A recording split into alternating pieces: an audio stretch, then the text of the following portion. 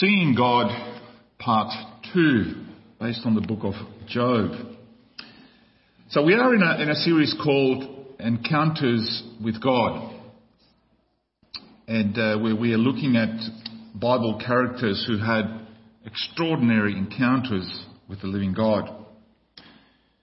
So after a moment of frustration and in a turmoil, God revealed himself to some of these men, simple men, and then he revealed himself after the struggle in extraordinary ways.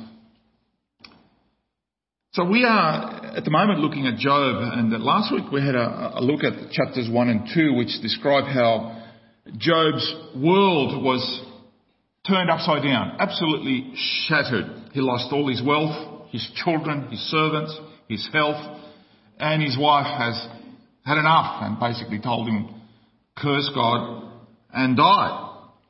And all these things happen one after the other. And this morning in part 2 we summarise the next 40 chapters. Not an easy task, but we're just going to give you the main headings, the main arguments which this beautiful book presents. Job's faith was still solid in the first 2 chapters. At the beginning, Job bore one calamity after another with amazing resilience and submission to God.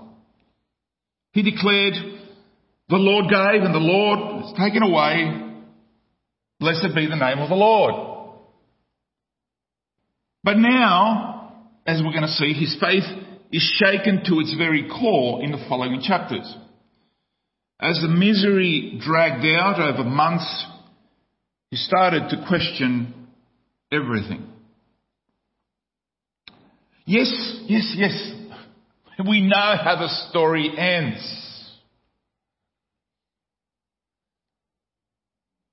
We know in our normal experience who wins in the end, right? The promises of God. But let's not get there too quickly because we are here now. And this is our daily struggle. Let us not be too hasty to get there to the end of the story and just dismiss it. Oh yeah, that worked out for him, but I'm here. No.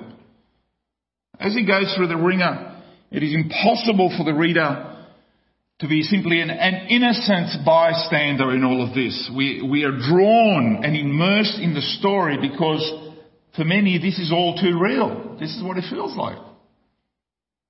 In similar circumstances, we also might have question after question.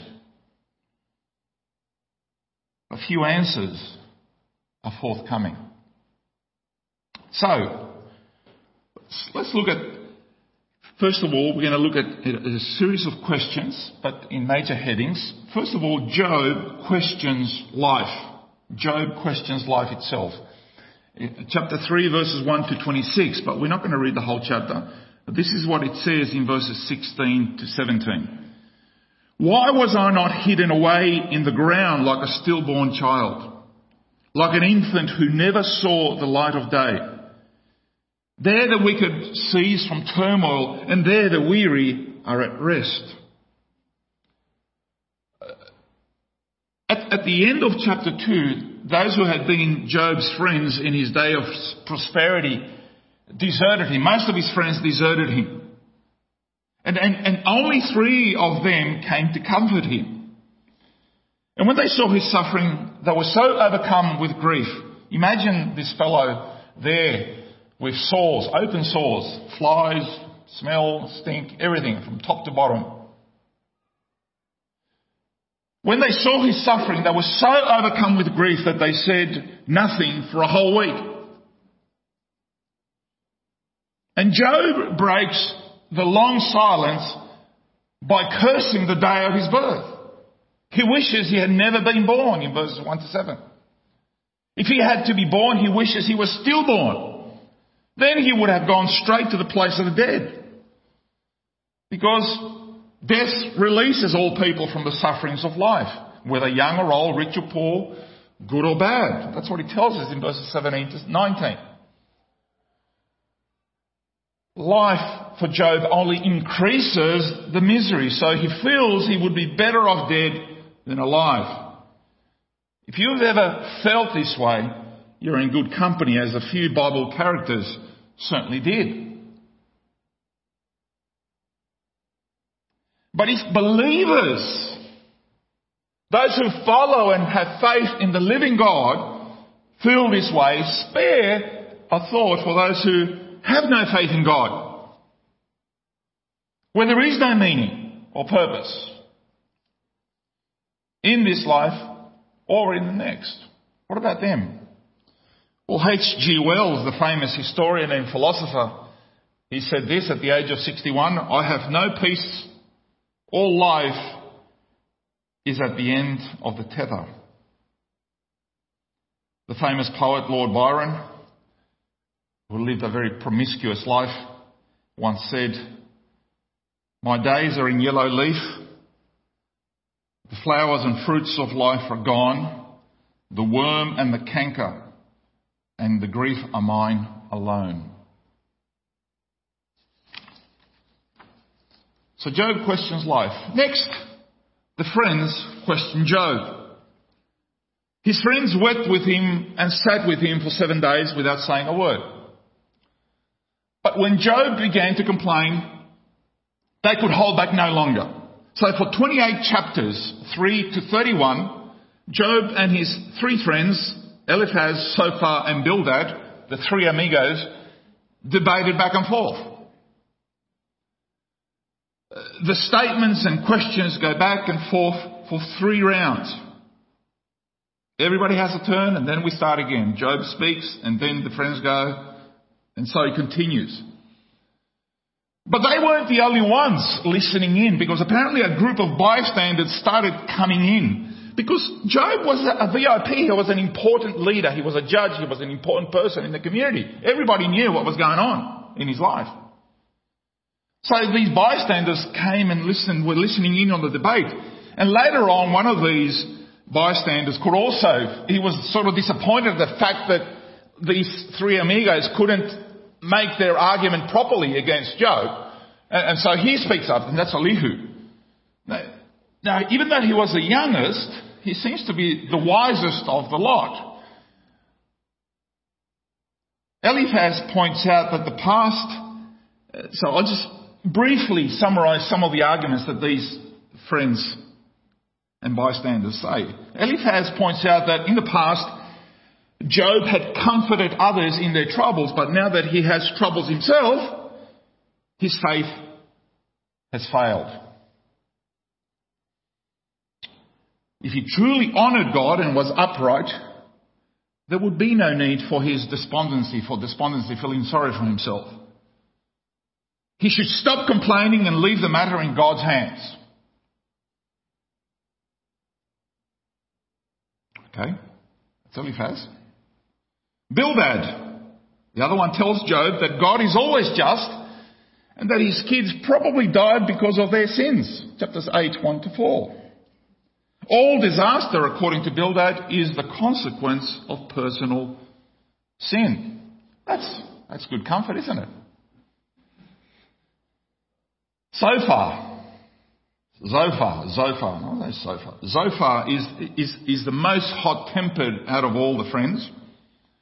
At one point, after feeling insulted by Job's response, he actually affirms that Job's riches were unjustly gained and early death will be a fitting punishment for him. Another great encouragement. Elihu asks Job this question. If a person repents, and this is actually not bad, if a person repents from his wrongdoing and then demands that God reward him with his favour, in the end, is that really repentance? Remember, Jesus said something similar along those lines. It says, I think in the King James Version it says, we are worthless servants. We've only done what we were supposed to do. Right? We people's lives, they repent, they come to, and suddenly they expect, God's blessing upon their lives. And so, what's the motivation in the end? As the chapters roll on, the arguments get more strident. The friends get more strident in their opinions. They continue to kick this dog while he's down. Job expected kindness from his friends, but found none. While he didn't ask his friends for money or help, he at least hoped for a little sympathy. It would be nice. And he accuses them of being heartless and challenged them to show him where he's wrong. This is what he says in chapter 6, verses 24 to 25. He says, "Teach me and I will be quiet. Show me where I have been wrong." How painful are honest words. But what do your arguments prove?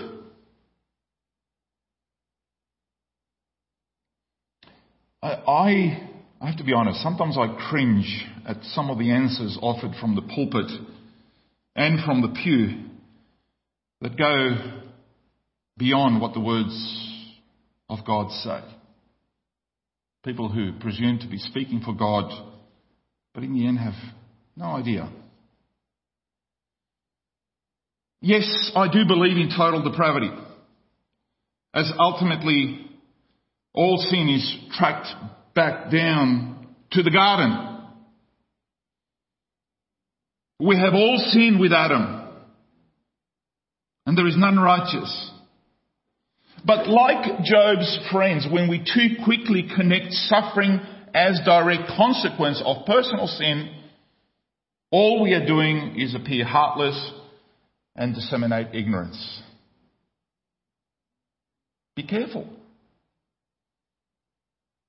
Stop pointing the finger. Those stones that you got in your hand, perhaps you need to let them go.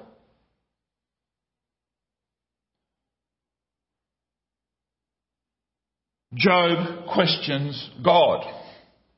After questioning life, Job's confidence in God started to reveal some cracks. That's pretty obvious. And while trying to defend himself against the bad theology of his buddies Eliphaz, Bildad, Zophar, he said some things about God that weren't exactly true.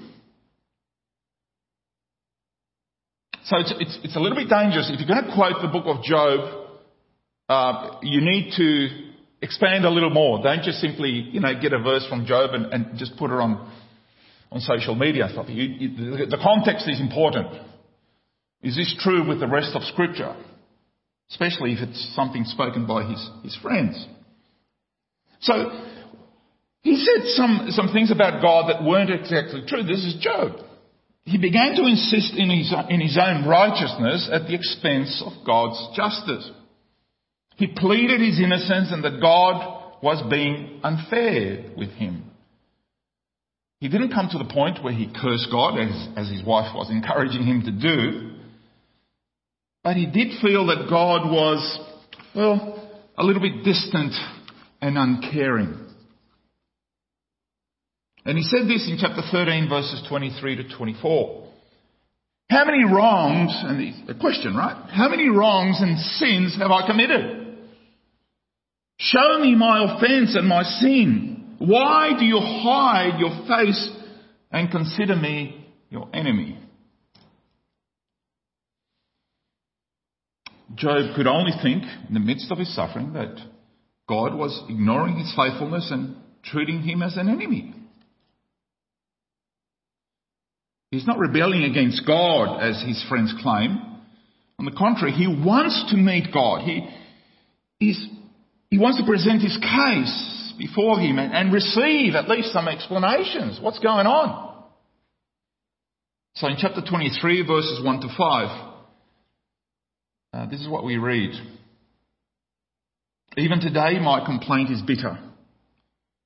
His hand is heavy in spite of my groaning. If only I knew where to find him. If only I could go to his dwelling. I would state my case before him and fill my mouth with arguments. I would find out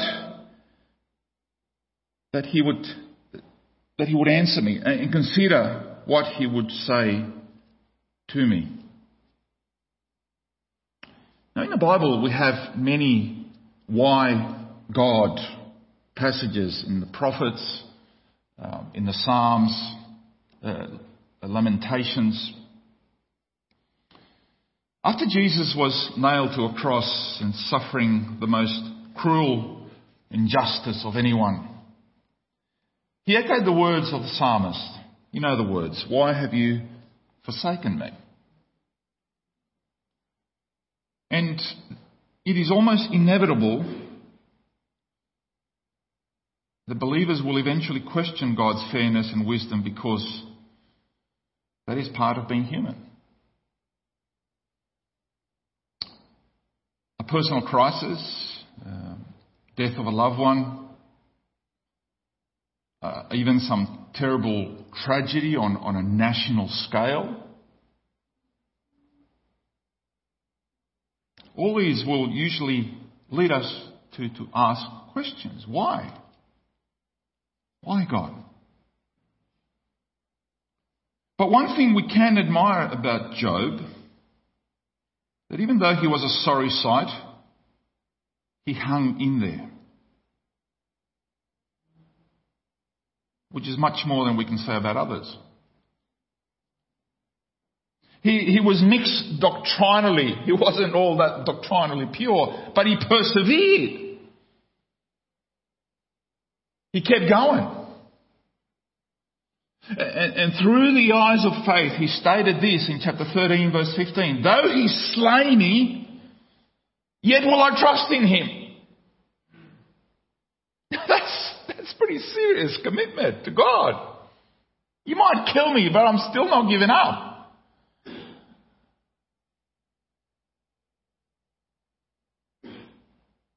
And then the wonderful declaration, chapter 19, 25 to 26. "I know that my Redeemer lives, and that in the end he will stand on the earth. And after my skin has been destroyed, yet in my flesh I will see God." And that theme of seeing God follows in the following verses, which is the title for our message, Seeing God. Job refused to give up on God. And even though he did not understand why this was happening to him, the lines of communication were going. He was asking. He just didn't turn away and give up.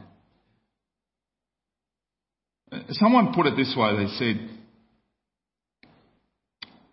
"The choice I have in life is this. Am I going to allow my circumstances to determine what I believe about God? Or will I let God determine what I should believe about my circumstances?" Turning things around, right? Now God questions Job. It is now time for God to ask Job some questions. He's every right to do so. He's a sovereign Lord. After all, he is the Creator, the Lord of the universe. So for the first 37 chapters, Job asks, "Why God? Why God?" And the last 5 chapters is this intense recovery session that Job needed to get his life back together again. So as the 38th chapter begins, God finally ends his silence and it takes us to the climax of the story. But one thing is certain, that God is not going to speak, despite his pain, despite his sores, despite everything that he went through. God is not going to speak all softly and cuddly to him. Job chapter 38 verses 1 to 3. "Then the Lord answered Job out of the storm, and he said, Who is this that darkens my counsel with words without knowledge? Brace yourself like a man. I will question you, and you shall answer me. Yes, we all have a list of questions that we want to ask God, right? I think when we get to heaven, and some of you might get to heaven a little bit sooner than I, or I don't know. There's no order, by the way. And you have those lists and you say, well, here's my questions, Lord, but what would happen if God starts questioning us? Not when we get to heaven, but even now. And as we read the scriptures, it's God speaking to us. It's God asking questions of our lives. Perhaps here we expected God to explain to Job why he was suffering and saying, look, Job, this, just to let you know that this was a test to prove the sincerity of your devotion to me. Okay? Or, Job, this trial was designed to exercise and strengthen your faith. Biblically true. But God didn't say that. God didn't offer any explanations. Instead, God turns up with a storm and challenges Job and says, brace yourself. Come on. Stand up. It's my turn to question you now. He drilled Job with question after question after question after question, 77 questions, one straight after the other. And we can break the questions down into two main categories. The first ones are questions about the earth. In verses 4 to 5, where were you when I laid the earth's foundation? Tell me if you understand. Who marked off its dimensions? Surely you know. Who stretched a measuring line across it? Okay. Many scientists have speculated about how the earth began, and they have all their theories about how it all happened.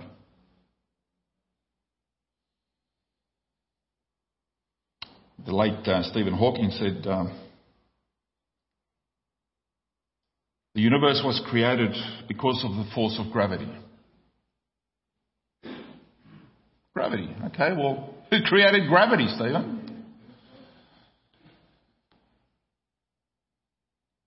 Questions about its creatures. There's a lot of questions about here. In verses 39 to 40, for example, do you hunt the prey for the lioness and satisfy the hunger of the lions when they crouch in their dens or lie in wait in a thicket? You talk to any African and they would tell you that one of the biggest fears is the lion hiding in the thicket. Can't see them. In other words, Job, tell me, when I was mapping out the universe and laying the foundations upon which you now stand, just where were you? And God simply pointed out that Job didn't have a clue. And he better think twice before parading his own goodness in front of the Creator, his Maker. And God is using these questions to help Job realise that he isn't as smart as he thinks he is. There are a lot of things in the universe and in this life that he doesn't understand. He's getting at his pride. If God knows how to design and run the universe, then God deserves his trust and he deserves our trust. These questions from God helped him realise just who God was and just who Job was. And as Job considered these questions, he experienced the majesty and the grandeur of God. This experience humbled his heart. If he wasn't humble enough, he's humbled even more. It refined, it strengthened, and straightened out his faith that was faltering.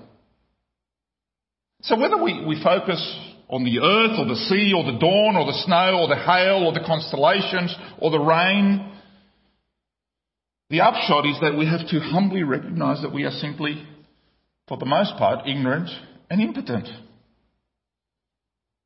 We are utterly surrounded, above and below, by mysteries. We think we're pretty smart because of the scientific advancements of the last couple of 100 years. And the pride of man, he gets a big head. Do you think God is impressed? Nah. We're pretty impressed because we landed a gadget on Mars and we say, wow, bravo, well done.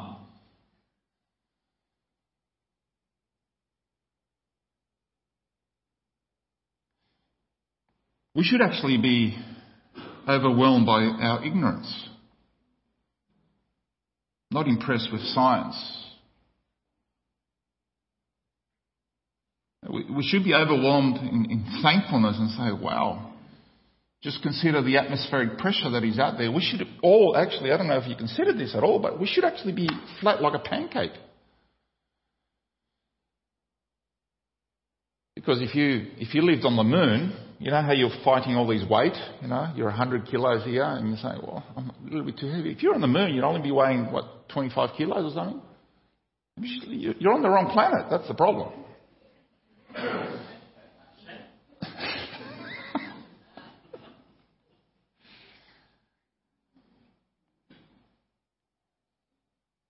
And finally, we stand in the presence of mystery.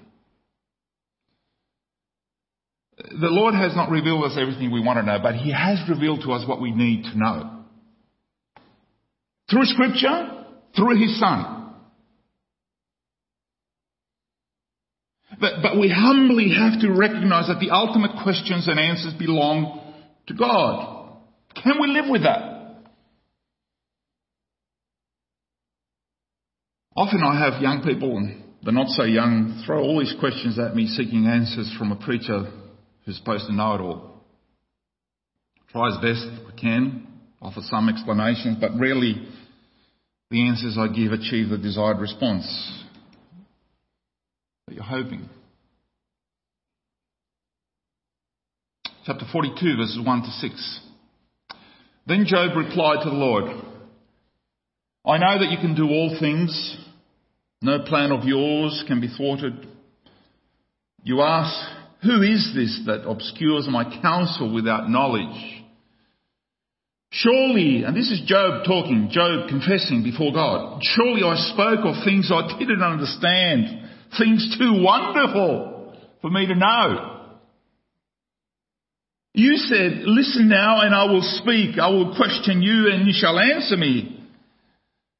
And Job says, my ears had heard of you, but now my eyes have seen you. Therefore, in the presence of majesty, I despise myself and repent in dust and ashes.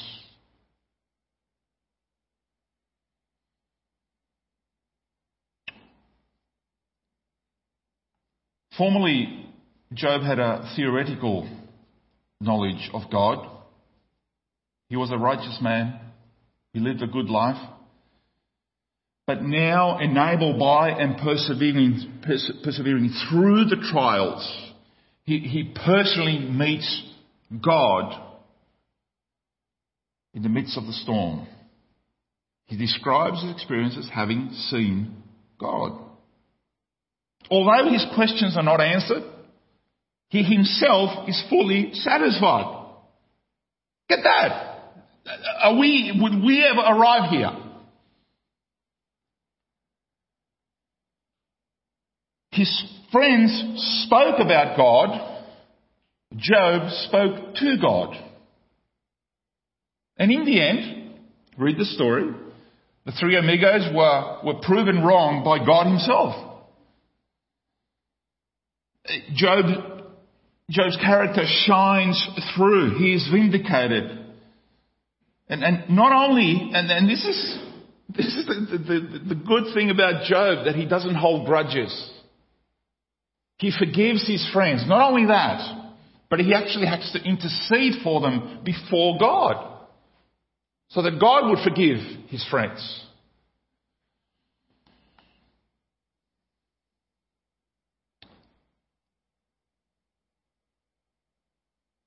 The other thing I note here is that how good are we on the whole issue of forgiveness and restoration? And even we might go through a lot less than what Job had to go through, but we seem to build up these crankiness through life. You know what I mean? Oh, he's cranky. He's just had a hard life. Really? Talk to Job.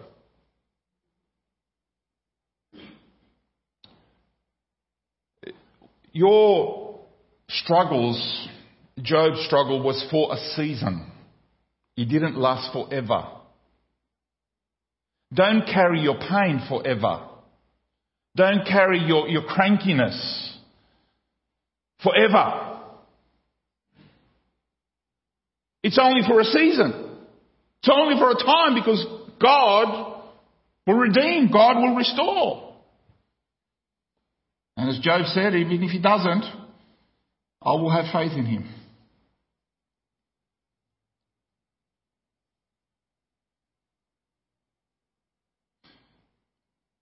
The most important question is not, why has my life taken a turn for the worse?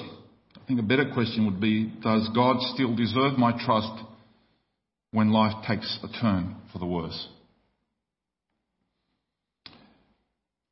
God has been good to me in the sunshine. Is he still good to me in the storm? In the garden, Jesus submitted to the Father's will.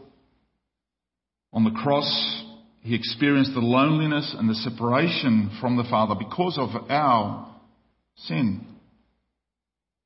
But he also displayed the ultimate trust in his sovereign will when he said, Father, into your hands I commit my spirit. Can we do any worse than that?